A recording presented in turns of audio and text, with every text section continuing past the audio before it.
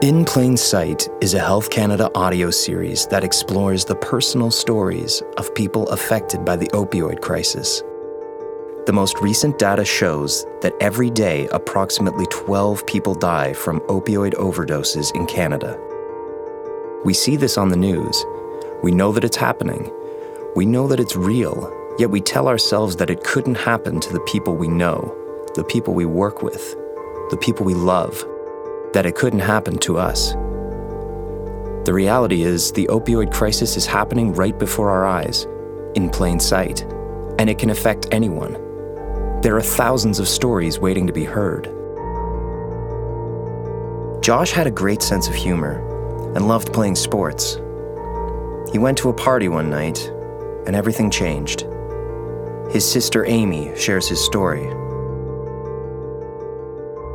We grew up in a small town in Nova Scotia. I'm one of 4 siblings. I'm the oldest. Josh is a middle child. We had a very good childhood, very typical middle class.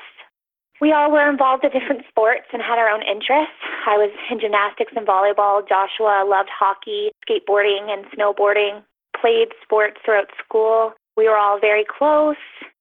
Josh always was a risk taker, and he had a fabulous sense of humor. He was always the class clown and the person that could make people laugh. He also enjoyed volunteering at my grandmother's daycare. He would spend summers there helping her out and taking part in activities with the other kids. He really enjoyed connecting with younger people too as he got older. And kids loved him because he did have such a great sense of humor and was very playful, and even into his 20s was always the kid at heart. When he left school, he went out to Alberta. He was working out west as an arborist. He loved doing that. That was something that he felt a sense of accomplishment in, getting the training and getting promoted. And that's kind of when our lives changed forever. At first, it was great news. We had heard Josh had got a promotion in Nova Scotia to move back home where all our family is, and we were all thrilled. And he was pretty proud of himself, too, because he had the ability to hire some of his friends when he came back to Nova Scotia from Alberta. And he thought that was pretty cool. He was 21 and just a zest for life, starting out on this new adventure. Purchased a new car coming home. I can remember he was so proud of it, always shining it up, looking for a new apartment. Just a lot of things to look forward to. And on March 19th, he had been home maybe 2 months, maybe not even that long. I'm not quite sure, but it was still relatively new. He was staying with someone and getting all these things in place, like apartments, buying furniture, things like this. It was a Friday night. He had finished work that day. He was supposed to meet me at a cottage, a family cottage, which was about an hour away from where we lived. And he called and said, "I'm just so tired, Amy. I'm sorry. Work was really long today. I need to pick out this furniture to be sent to the new apartment, and I'm just too wiped to drive out there. There's always next time." And those were actually the last words I ever heard from my brother, is there's always next time, which is so ironic because unfortunately there wasn't. We had just a regular night at the cottage. I had no sense that anything was not the norm. I woke up that morning, packed up our stuff, headed back to our hometown. I took my daughter swimming. We were in the pool, having fun. Again, no sense that anything's wrong. When I arrived home, I was getting her changed out of her bathing suit, and my phone just was ringing incessantly, and I could start hearing notifications go off. And I was actually getting quite irritated. I'm trying to get a wet bathing suit off a toddler, and I'm thinking, what is so important? Like, who is this? So I root through my swim bag, get out my phone, answer the call, and it's my younger sister. And just the tone in her voice, I knew something was terribly wrong. She asked me if I was alone. I said, well, I have Chloe with me, my daughter. And she said, is anyone else there with you? And I'm like thinking, why? Why does that matter? And she said something happened. Just tell me, Mallory. And that's when I found out. She said, Josh went to sleep last night and he never woke up.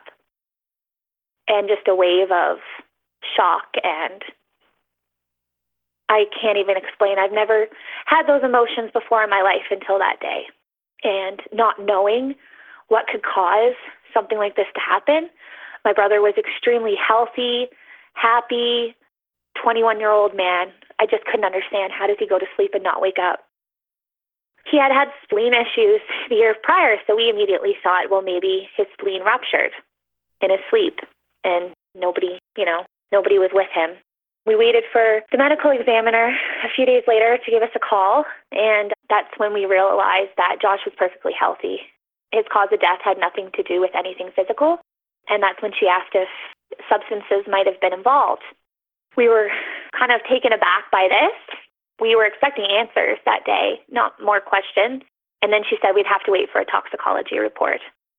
So that's when my family started to call people who he was with that night, friends, trying to find out what he was up to and if drugs could have been involved. And then quickly we found out that he had attended a party with a group of friends. It was a birthday celebration. And the prescription painkiller hydromorphone was being experimented with and offered to people. And he tried it, and that ended up being the cause of death. We found out later in the toxicology.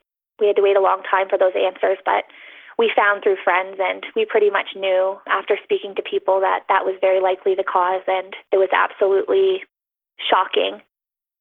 I had no idea that experimenting with a prescription painkiller, which is prescribed by a doctor, could have such permanent, irreversible damage. I always thought that people who were harmed by substance use developed addictions, and there was this long period of time where they would struggle and family could reach out and help them, get them into treatment.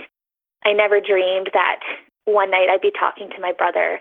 Everything's happy, calm, great in the world, and the next morning I wake up and he's gone because of one pill. It definitely evoked feelings of helplessness because looking back, I don't really know what we could have done except now. This happened in 2011.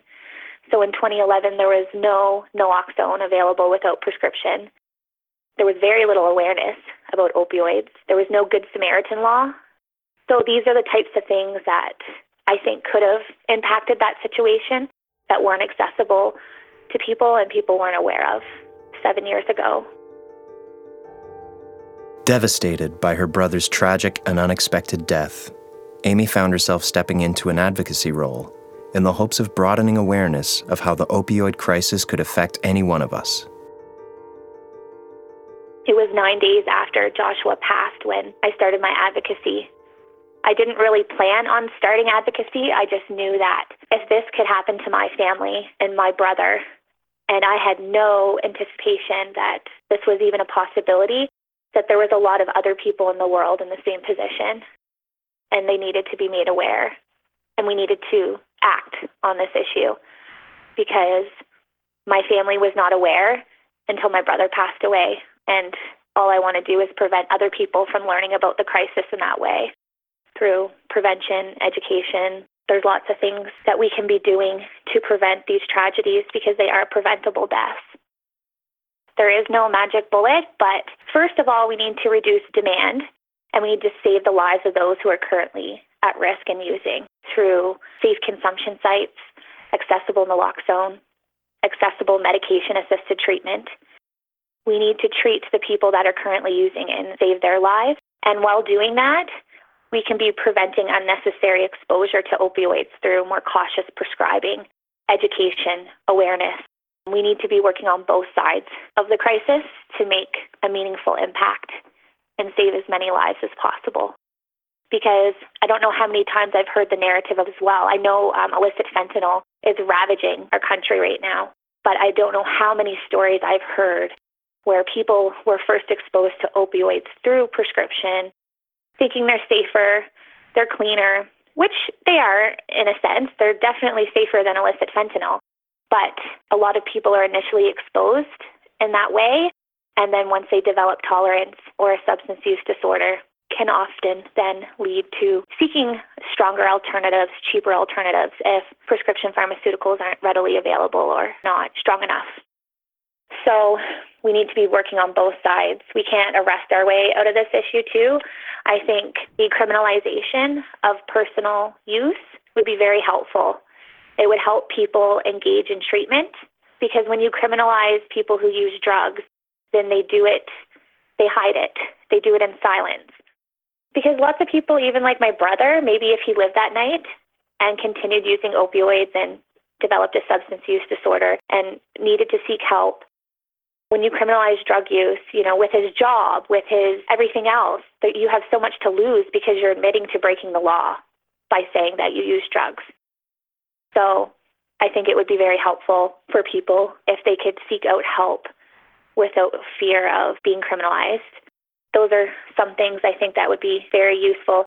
The criminalization, too, is so related to stigma. I never experienced stigma in my life until my brother passed away from a drug-related death. I never knew what that felt like, but I quickly learned when I began my advocacy and started to speak out publicly.